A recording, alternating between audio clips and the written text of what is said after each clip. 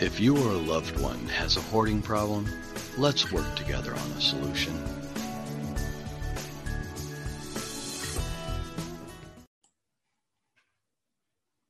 Thank you for stopping by the Hoarding Solution podcast and taking a listen to Tuesdays with Tammi. And today I am going to talk about why I talk about hoarding. And I had received a little more clarity this past weekend over why I have chosen to talk about this topic, why I keep bringing it up in different conversations, and I really feel like there's a reason why I'm supposed to be talking about hoarding issues. And what became really clear to me was this idea that we can see hoarding situations and somehow not address them. And I've also written about this previously on my blog, thehoardingsolution.com. And I realized that for me, it's even deeper than just, the fact that I grew up in that hoarded space. What I see is the fact that my brother was also in this hoarded space, and it was even more challenging for him because he was in a wheelchair and had even more limited ability to navigate throughout the house. And I just feel like we as a society can do better when we encounter these hoarding situations. And I believe part of the purpose of me talking about this is to help a myriad of people understand what hoarding is and how to start to have a conversation about their concerns. And my experience many, many years ago was connecting with various agencies around my concern for my brother's well-being.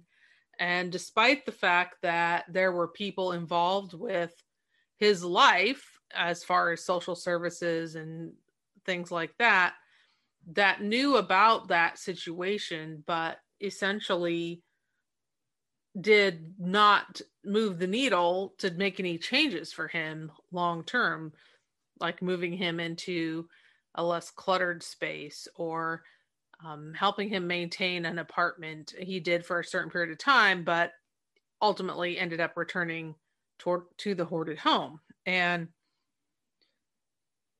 I talk about this because many times I reflect on the fact that I escaped and he was unable to, due to basically physical mobility issues. And when I was looking at that house now, where I have not lived for many, many years, and seeing the level of the hoarding in that space, and knowing that throughout the years, various entities have come into contact, been in that space, seen the situation, the issue, and still there's not a lot of traction on how to help a person with a hoarding issue, what to do if you see it, who do you talk to.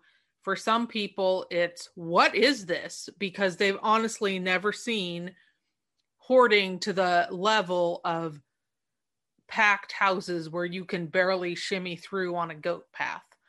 There is a large lack of awareness of how severe these situations are and can be, as well as the impact that it has on the people living in the space, the people escaping the space, and any first responders or medical staff that are expected to go into people's homes.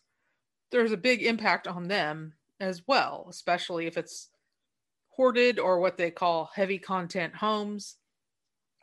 There are just a lot of people that are impacted by this behavior, and I talk about this because we need to talk about this.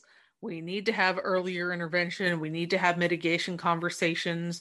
We need to be talking about what's going on behind the scenes if someone's having surgery, We need to be doing that ahead of time, not the moment of discharge and, oh no, Aunt Mary can't go home because of the condition of her home.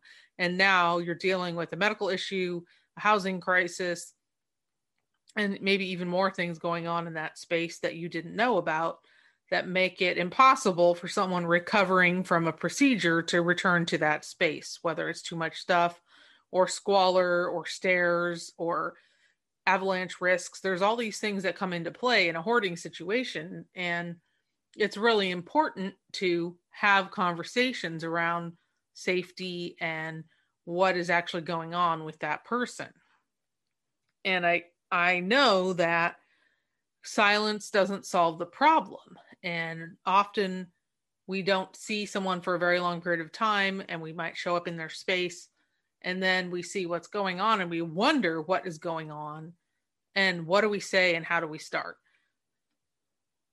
In general, I see a knee-jerk reaction. Hey, we need to clean up this space. We need to get your stuff out of here. Let's throw this all away. Why do you need this stuff?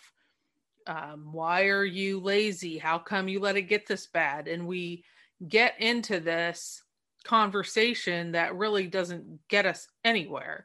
And it just irritates the person with the hoarding issue. It's draining for anyone trying to intervene. And those types of statements and conversations don't really advance the cause.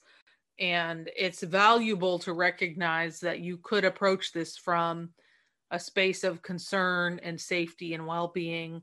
Hey, Aunt Mary, I'm worried about the trip hazard in your hallway because you're going to have to come through here and with a cane in 2 weeks, and anything you hit in that hallway could fall down, creating a trip hazard for you. So can we maybe make a 36-inch path in the hallway so that you're able to navigate that space when you return from surgery? Something along those lines where you kind of are removing the blame, destigmatizing the stuff a bit, if you will, and creating some safety for that person to navigate in their space. I recognize that not all conversations go well, and it can be almost impossible to do something like a safety day. And sometimes you have to take extreme measures to clean up a space if someone wants to return to the home.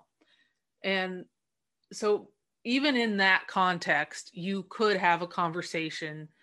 I will use Aunt Mary again as an example and say, Aunt Mary, in order for you to come home, we have to clear off your kitchen table so that you can sit at it and your caregiver can bring you a meal.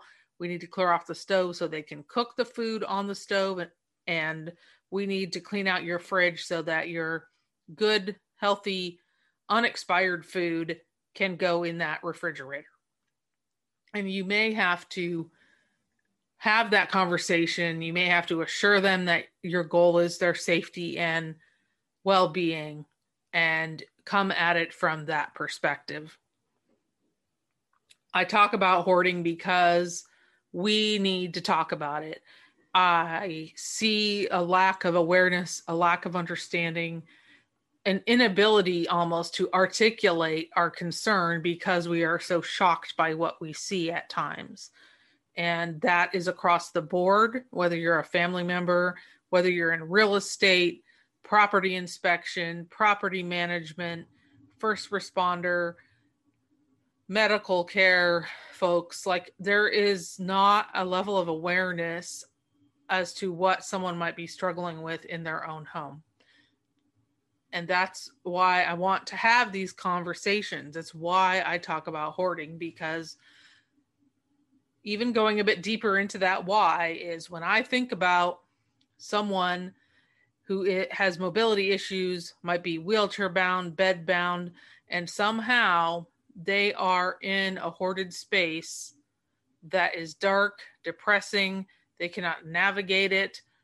It breaks my heart to think about the people who don't have a choice. And oftentimes you will find hoarding situations where one person did not hoard or did not hoard at that severity, and then it kind of snowballs over time due to health issues.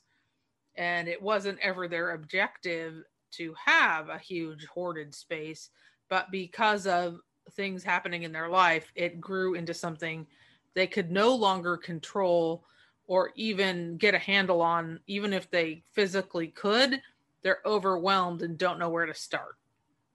And I find that overwhelm and not knowing where to start is also very common if you are a spouse or the adult kid or a caregiver that's coming into this space and you don't know where to begin. So part of the consulting work I do is about figuring out where to begin. How do you start the conversation? How do you start this process? What resources should you be pulling in for you to deal with this? And I want people to know that you don't have to go through this alone. You don't have to struggle through this hoarding situation, not having any connections. There are support groups. There are people that are consultants. There are people that are organizers. There is people that are junk removal experts who understand what hoarding issues are and how to approach that situation with a kindness that is needed so that no one, or we mitigate re-traumatizing anyone that's involved in the situation. And people need to know that lots of people have clutter to some degree and is all kind of on a spectrum of pristine environment all the way up to needing a dumpster. And we all kind of fall somewhere on that spectrum. And we need to understand that people who have a hoarding issue are frequently highly educated, very successful in their careers. They may have done very amazing things in their community. They may still be doing those things, but that does not mean that hoarding is not an issue for them in their home. It does not mean that hoarding has not caused damage to their relationships, either professionally or personally. And so we all tend to have some kind of an issue that we struggle with. And for people that hoard, it just happens to manifest in stuff. And that's the first thing we see is the stuff. And I'm here to talk about all the people that are impacted by hoarding. And there's 19 million people, it's estimated, in the US that have an issue with hoarding. And so you may not have a hoarding issue yourself. You may not have a family member that has an issue, but you most likely know someone that is struggling with clutter in some way. And it's time to humanize the fact that we all have some degree of clutter, for the most part, that we need to deal with. And it may not be physical clutter in your space. It might be digital clutter. So I think that's another aspect of just destigmatizing this overall problem that is there in regard to hoarding. So those are my thoughts around this today. And I want to thank you for stopping by the Hoarding Solution podcast and listening into Tuesdays with Tammi and my thoughts around the hoarding issues and why I talk about hoarding. And I thank you for being here. And if you like, please join us in the Hoarding Solution group on Facebook or LinkedIn. And you can follow us at the Hoarding Solution on Instagram as well. And you can email us at thehoardingsolution@gmail.com or check out our website at homesareforliving.com as well. Thank you so much, and I hope you have a great day.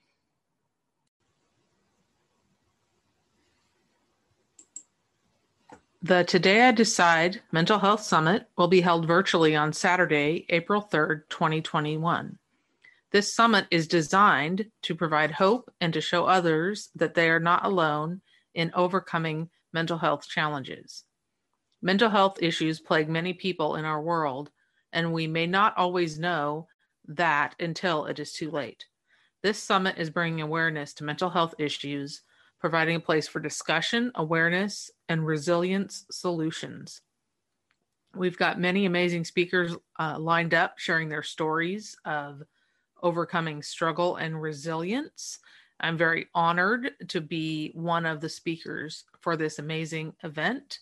I invite you to join us. You can find more information with our hashtag Today I Decide, And you can also find more details and check out the great sponsorship options at veteranssocialsummit.com.